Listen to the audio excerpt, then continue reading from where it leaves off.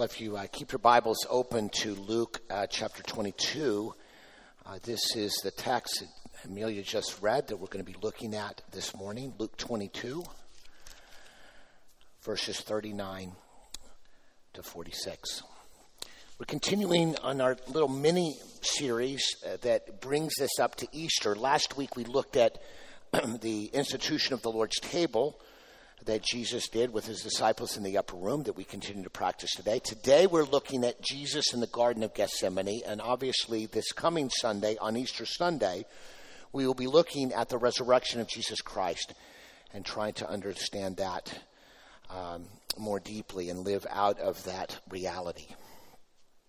What's interesting for me about this passage is, I hate to admit it, but as a young Christian, even after a decade or more following Jesus Christ, I was very confused by the Garden of Gethsemane. In fact, I was dead wrong about the passage. I looked at the passage, and let me just kind of walk through it here. But, Jesus, verse 40, he when he came to the place, he said to them, "Pray that you may not enter into temptation." I kind of understood what that might mean. And he withdrew with them about a stone's throw and knelt down and prayed. He said, "Father, if you are willing, remove this cup from me. Nevertheless, not my will, but yours be done." Then an angel appears and strengthens him. And then verse 44, he was in agony. He prayed more earnestly, and his sweat became like great drops of blood falling down to the ground. And I used to think about this text only in terms of, was Jesus this upset about the crucifixion that was about to take place? I mean, why is he so upset? Why is his blood coming out of his pores? In other words, when you read the stories of other Christian martyrs, you sort of say, boy, other Christians went to die and were much more, kind of had it together as they're getting ready to die. Jesus seems to be falling apart. And if you look at the other gospel accounts of the Garden of Gethsemane, Jesus is stumbling on the ground. He's sorrowful unto death, the text says. And it's almost as if Jesus isn't going to quite make it to the crucifixion because he's not going to make it out of this garden. And of course, when I worked with youth, when I was a younger person, we would often exemplify the crucifixion of Jesus, and we would get a piece of wood out, and we would hammer in the nails and try to give an illustration to high school students, to middle school students. This is what Jesus endured for us. And of course, he did do that. But that's not what this is talking about. Jesus is not stumbling around in the garden. He's not having blood come out of his pores because he's going into shock, because he's worried particularly about the crucifixion. Now, I'm sure he's not looking forward to that. That was certainly an awful way to die, to hang on a cross and slowly be asphyxiated, because fluid is filling up in your lungs and you no longer have the strength to push up on your feet that are impaled on this piece of wood in itself. That's not a great way to die, but that's not what's happening here. And so what I want us to see this morning as we look into this text is I want us to see the two actions that Jesus engages in the garden. There's two actions that Jesus engaged with, and then I want to give three implications for us in light of Jesus' actions. Of course, the first thing we need to come to grips with is, what is Jesus doing? We need to see his actions first, and then we'll draw out these three implications that should guide and direct us through this. So here's the first action of Jesus. When Jesus is in that garden, I'm sure he's not looking forward to the crucifixion, but that's not what's on his mind. The first action of Jesus is that Jesus is going to take the cup of God's wrath instead of you and instead of me. What this text is teaching us is that Jesus is going to take the cup that you should have partaken of, and he's going to drink down the cup of God's wrath and not you. Let's dive back into the text to see about this. Again, Verse 44 says, and being in agony, he prayed more earnestly, and his sweat became like great drops of blood falling down to the ground. I've mentioned this already. In other texts, it says he's sorrowful unto death. He's asking his friends to pray. And in verse 42, he says, Father, if you are willing, remove this cup from me. Nevertheless, not my will, but yours be done. What's going on in the garden is that apparently God the Father is giving Jesus maybe a more complete picture of what he's about to go through on the cross. And what God the Father is showing Jesus, it's not the physical ramifications of his martyrdom. It's the spiritual, mental, and emotional weight he will bear by drinking this cup. Jesus said, if you really remove this cup from me, nevertheless not my will, but yours. What is this cup? Well, we know from Jeremiah that the cup would be the cup of God's wrath. What we have to understand about Jesus and about God is that God is a just judge of the universe. He's consistent. He punishes sin. He punishes wrongdoing. He's not like a human judge that sometimes lets people off the hook and then maybe sometimes doesn't. He consistently opposes all sin, and therefore, because we have fallen into sin and our rebellion against God, God is obligated in his own character to deal with that. And so the reality is what is happening here in the garden is that there's sort of a choice before Jesus. If Jesus is to participate fully in his Father's plan to redeem the world from its sin, somebody has to drink the cup of God's wrath. Somebody has to pay for these sins against a holy God. And we either drink that cup or Jesus drinks that cup. And this is why in the Garden of Gethsemane, you see Jesus, when you look at all the gospel writers together, Jesus is staggering under the weight of that prospect. This is why he is sweating drops of blood. When you sweat, you could actually sweat drops of blood, okay? Maybe Carrie Payne will sweat drops of blood doing her dissertation. It's possible if you're under enough stress. If you're under enough stress, blood will come out of your pores. What's happening to Jesus, he is contemplating the fact that he, a perfect human being, he also fully God, who's lived with his Father from all eternity past in perfect communion with his Father, he now is going to drink the cup that we should have partaken of. He's going to drink down God's wrath instead of us. And that is pushing him to the brink of death almost. He's sweating drops of blood. He's staggering. He's sorrowful unto death, another writer says. When Jesus contemplates the awesome sacrifice that he must make, that he who knew no sin, he who has always been in fellowship with his Father God, a human being who never experienced sin, he is going to have to face that and drink down this cup of God's opposition to sin when he's never known sin, he's never experienced sin. From all eternity, he's been in perfect harmony with God the Father, and all of that is going to change when he drinks that cup instead of you and instead of me.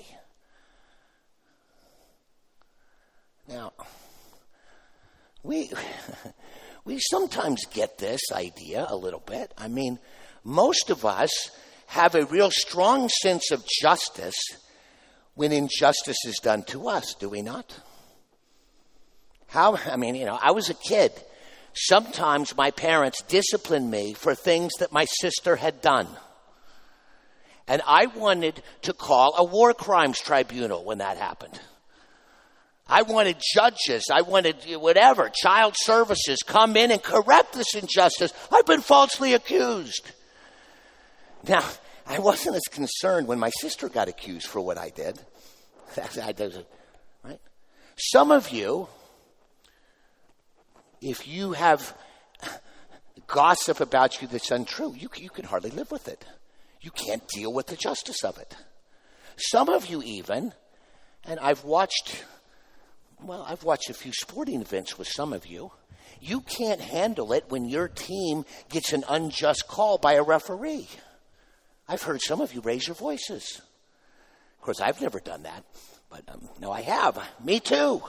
We have this strong sense of justice when it involves us. Just think about this. Jesus has never sinned. We have, so we're somewhat comfortable with our sin. He's never sinned. He's never known sin. He's always been on fellowship, and now he is going to drink the wrath of God. The cup that you and I should have taken, he's going to drink it himself. And I think we vastly underestimate the amazing sacrifice that Jesus Christ is going to do. And the garden shows us what it took for him to engage with that idea. Can you imagine? I mean, just thinking about this passage all week. I tried to think about who would I be willing to drink the cup of wrath for. Not many of you. I love you deeply, but I don't know if I would. I think I'd be tempted to say, well, maybe we'd take a little bit of the punishment away, but I don't want to drink it all down for you. That's what Jesus did. That's what God did. God himself in the flesh, in Jesus, takes the cup of the wrath of God on himself. He will drink it all down. We deserved it. In fact, I think you could say God was not necessarily obligated, per se, to take the cup of wrath away from us. We deserved it. We should have drunk it. You should have drunk it. I should have drunk it. We deserve that. We've earned that.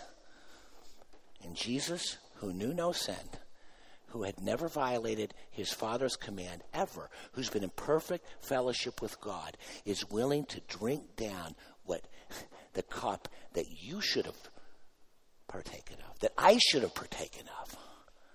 And it almost kills him before he even gets to the cross. He almost doesn't even have to be crucified. It's that weighty, spiritually, I think emotionally, psychologically, and then it's manifesting that trauma through his body as blood pours out of his pores. Now, I want to draw two implications for us. Number one,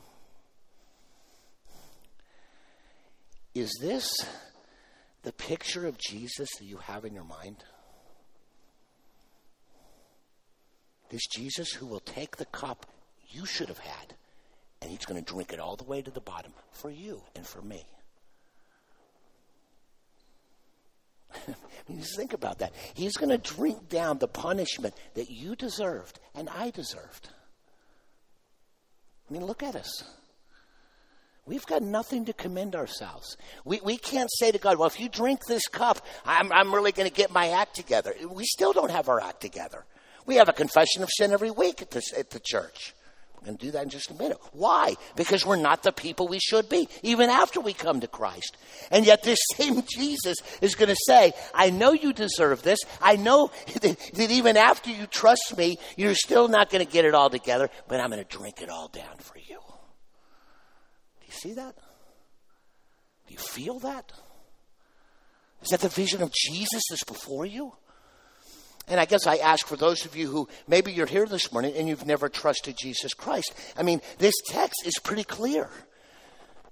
There's a righteous God, a good God, but he's righteous. He's fair, but he's righteous. He's holy. He's just. Somebody's going to have to drink the cup.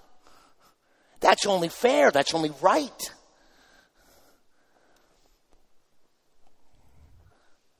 Jesus,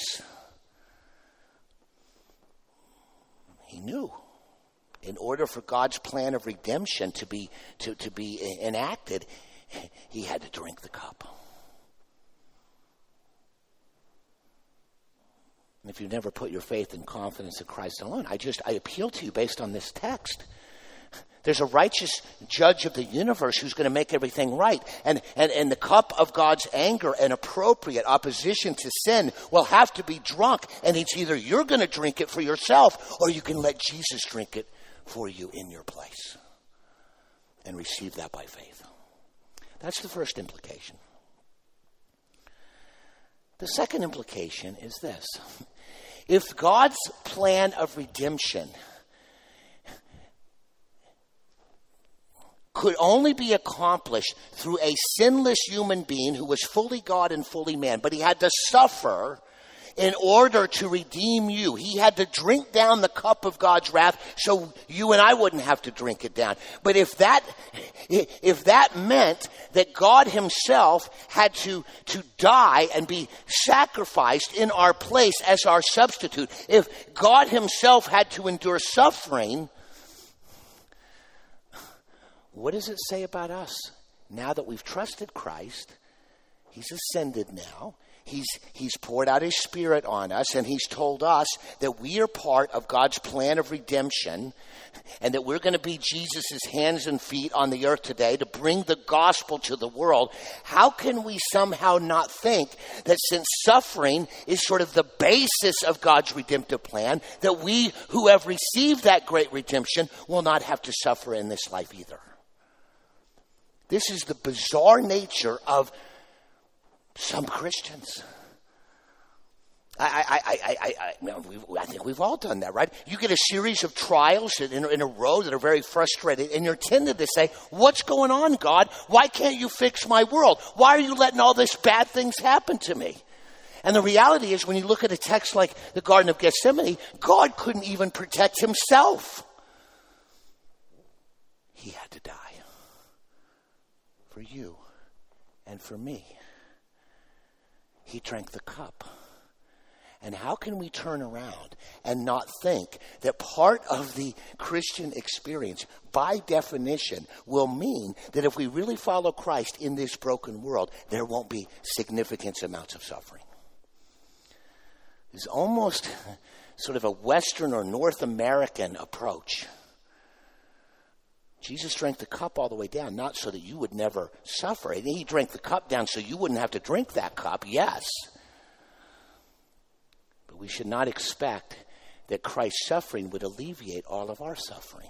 That's just not the way it is. I think it's easy for us to forget. According to, there's a kind of a religious rights group, 100,000 Christians lose their life every year for their faith.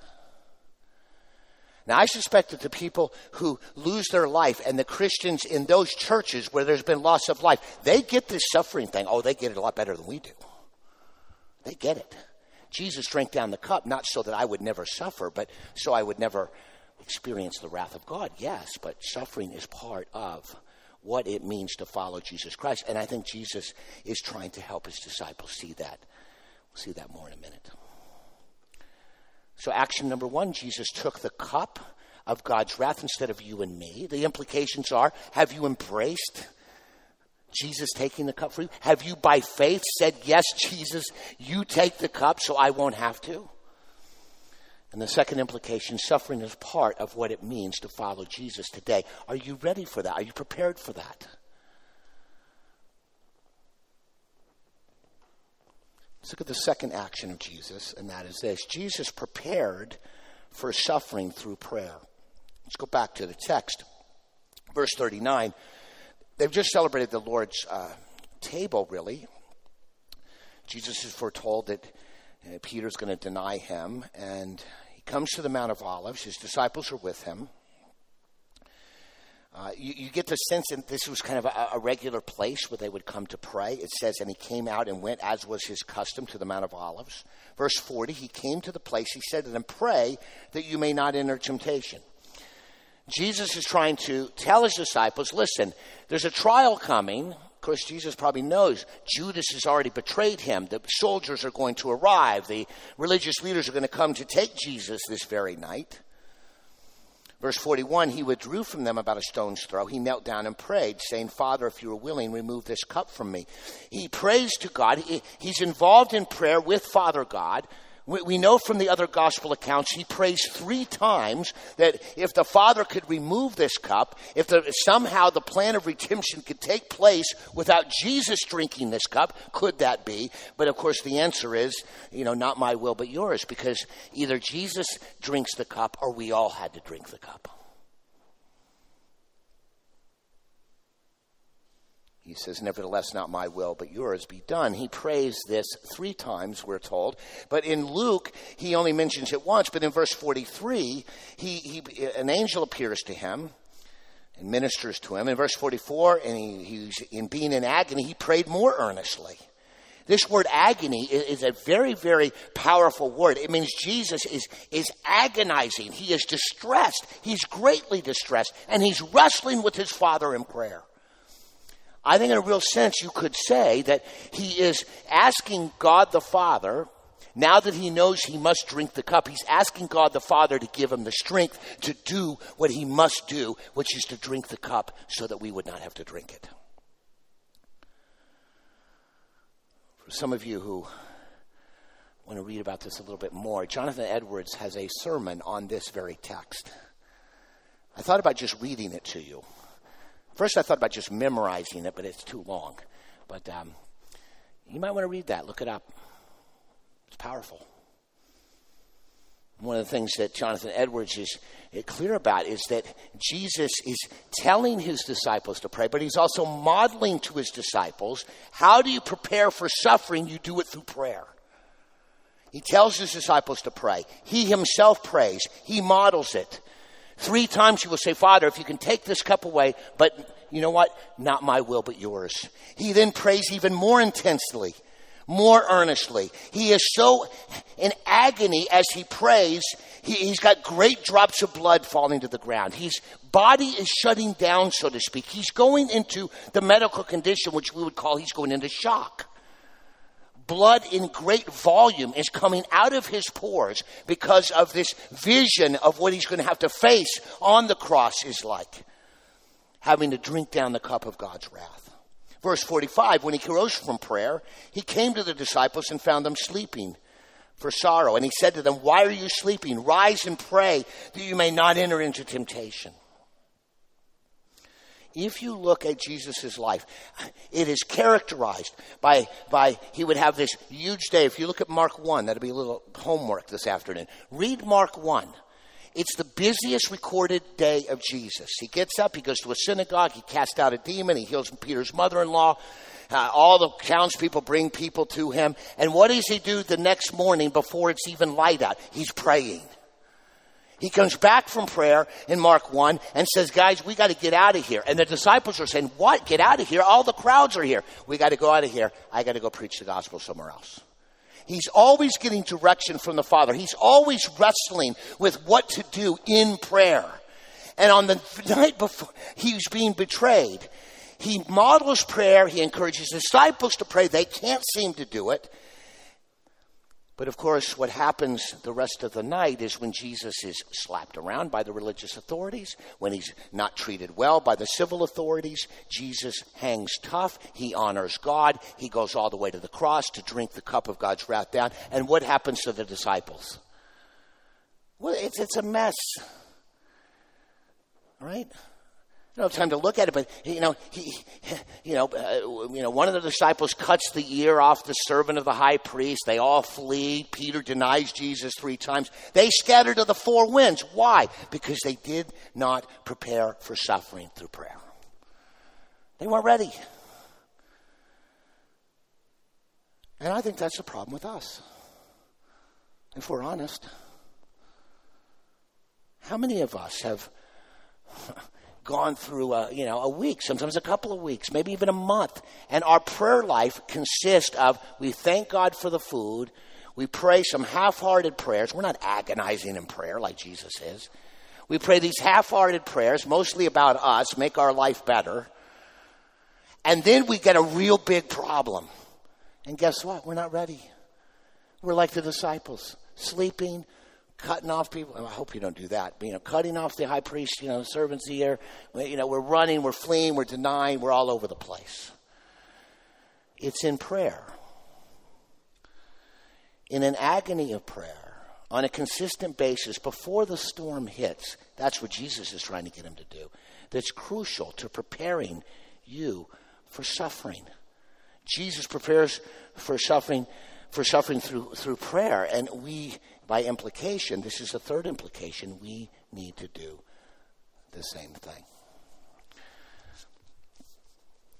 There's a book, Prayer in the Night. I've only read about half of it, so I can only half recommend it. But the first half is amazing. It's written by Tish Harrison Warren.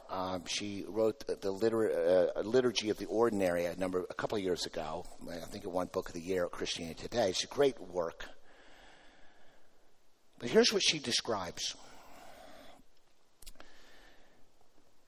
She and her husband are out at someone's house having dinner, and all of a sudden, she begins to miscarry their baby, and it's a total disaster. Blood everywhere. They rush to the hospital. She's concerned that she might not even live. Clearly, the baby is in trouble. And they get to the hospital, and they're attending to her. They're trying to deal with the bleeding. There's a room filled with the nurses there. Everybody's commenting on, this is way too much blood. This shouldn't be happening. They put in a line for her to get a blood transfusion into her. Her husband is clearly alarmed. And this is what she yells out to her husband. I need to pray complen. I need to pray complen. And some of you go, complen? What's that? That's the evening prayer. The English Common Book of Prayer is a great book by Thomas Cranmer from several hundred years ago. Christians for many hundreds of years have been praying these prayers. There's prayers for the morning. There's prayers for noontime. There's prayers in the evening. And there's prayers in the nighttime, and it's at night. She writes, it's not really normal, even for me, to loudly demand liturgical prayers in a crowded hospital room. But that's what I did. In that moment, I needed that evening prayer as much as I needed an IV. So her husband gets out his phone, gets to the Common Book of Prayer, gets to the complen section, the prayer for that evening. And then they start to pray out loud as multiple people are working on her. The prayer starts out, the Lord grant us a peaceful night and a perfect end. It's a nighttime prayer. Then it goes on and it says, keep us as the apple of your eye. Hide us under the shadow of your wing. Lord, have mercy. Christ, have mercy. Lord, have mercy. Defend us, Lord, from the perils and dangers of this night. And then they finish together as husband and wife. The Almighty and merciful Lord, Father, Son, and Holy Spirit, bless us and keep us. Amen. Well, she lost the baby. She obviously lived. But she said that's what sustained her in this suffering. This what sustained her in the crisis.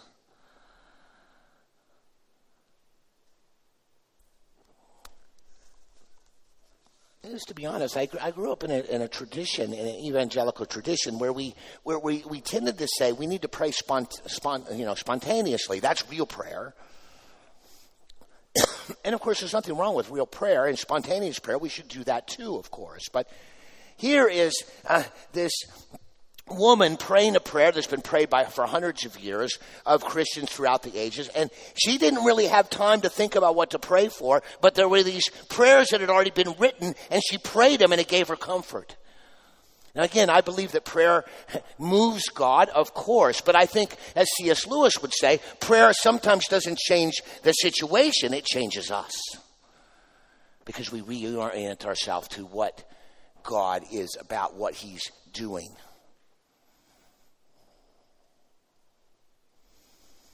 You think about Jesus. What is he praying on the cross? He's praying Psalm 22. Why are the Psalms even in the canon? Well, these are prayers. These are prayers. These are songs. These are things we should be looking at. These are sometimes the words of a psalmist actually give us the words to pray when we don't have the words to pray. I think the reality for too many of us, if we're honest, because we haven't done the hard work of regular prayer, biblical prayer from the Psalms even. How about the Lord's Prayer? That's one that's good. It is a great prayer. I mean, you wouldn't do worse if you woke up tomorrow morning before you did anything, said, Our Father which art in heaven, hallowed be your name. Your kingdom come, your will be done on earth as it is in heaven. It's a great prayer. You know why that's a great prayer? Because that prayer can recenter you. Life is not about you primarily. It's about him. See, we're really good at the other prayers. Lord, bless my work. Lord, bless my thesis. Lord, save me, from harm at work. Keep my job secure. We were great at praying all that for us. But the Lord's Prayer, the prayer that Jesus used to teach his disciples, starts out, Our Father which art in heaven, hallowed be your name. It's about him. Thy kingdom come, thy will be done on earth as it is in heaven. Now there's some other requests for us, yes. Give us this day our daily bread. Provide spiritual protection. Prayer of confession in there. Yeah, all that's good. When you see the difference between what Jesus did and what the disciples did under the most stressful situation anyone could ever have, Jesus is prepared. He's prepared for suffering through prayer. And by implication, we need to prepare ourselves through prayer.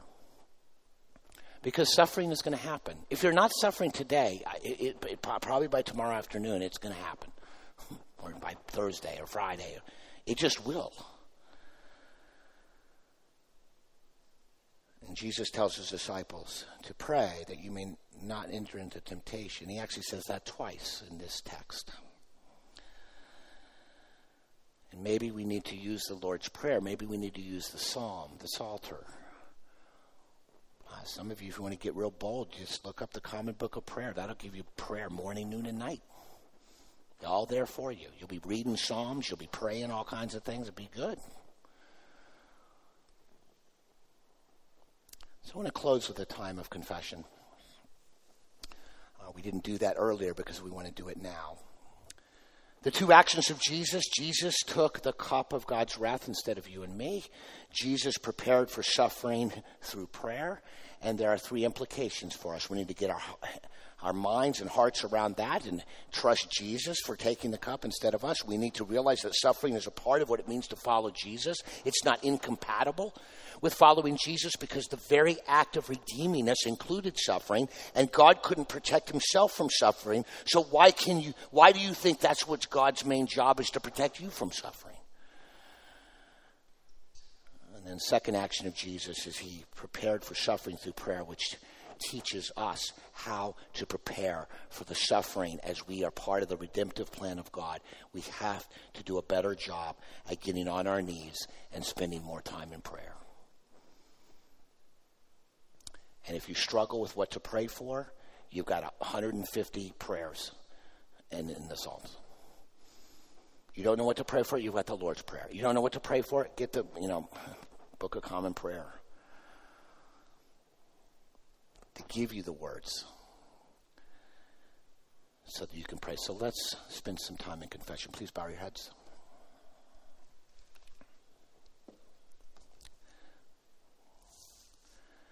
Dear Father in heaven, we confess to you, Lord, that many of us probably don't meditate deeply enough on what Jesus did for us on the cross. That you took the cup of God's wrath, that you drank it down, the cup that we deserved, the cup that we had earned through our rebellion. You drank it all the way down so that we wouldn't have to.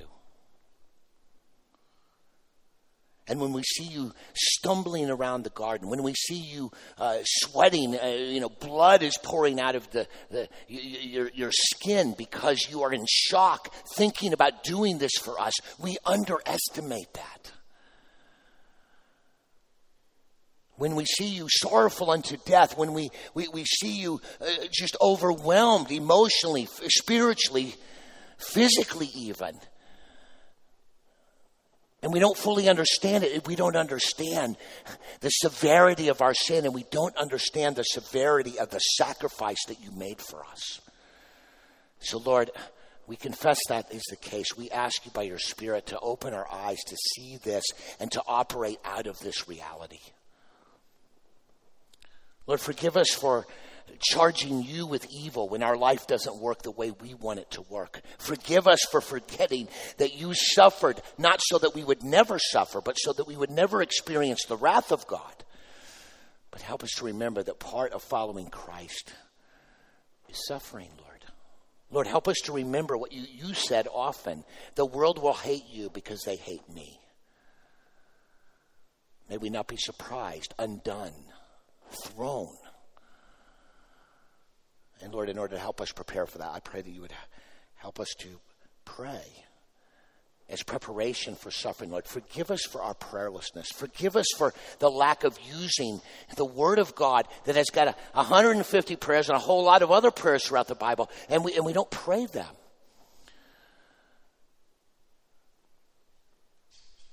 We don't prepare.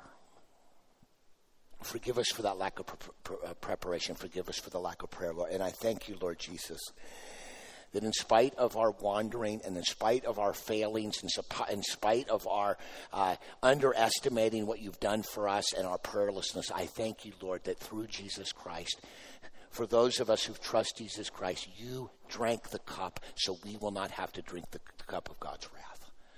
Thank you, Lord Jesus, that in spite of our prayerlessness, you are faithful to your promise. And there is no condemnation for those who are in Christ Jesus. So thank you, Lord, for your grace. And give us strength. Give us perspective. Help us to see you in Jesus' name.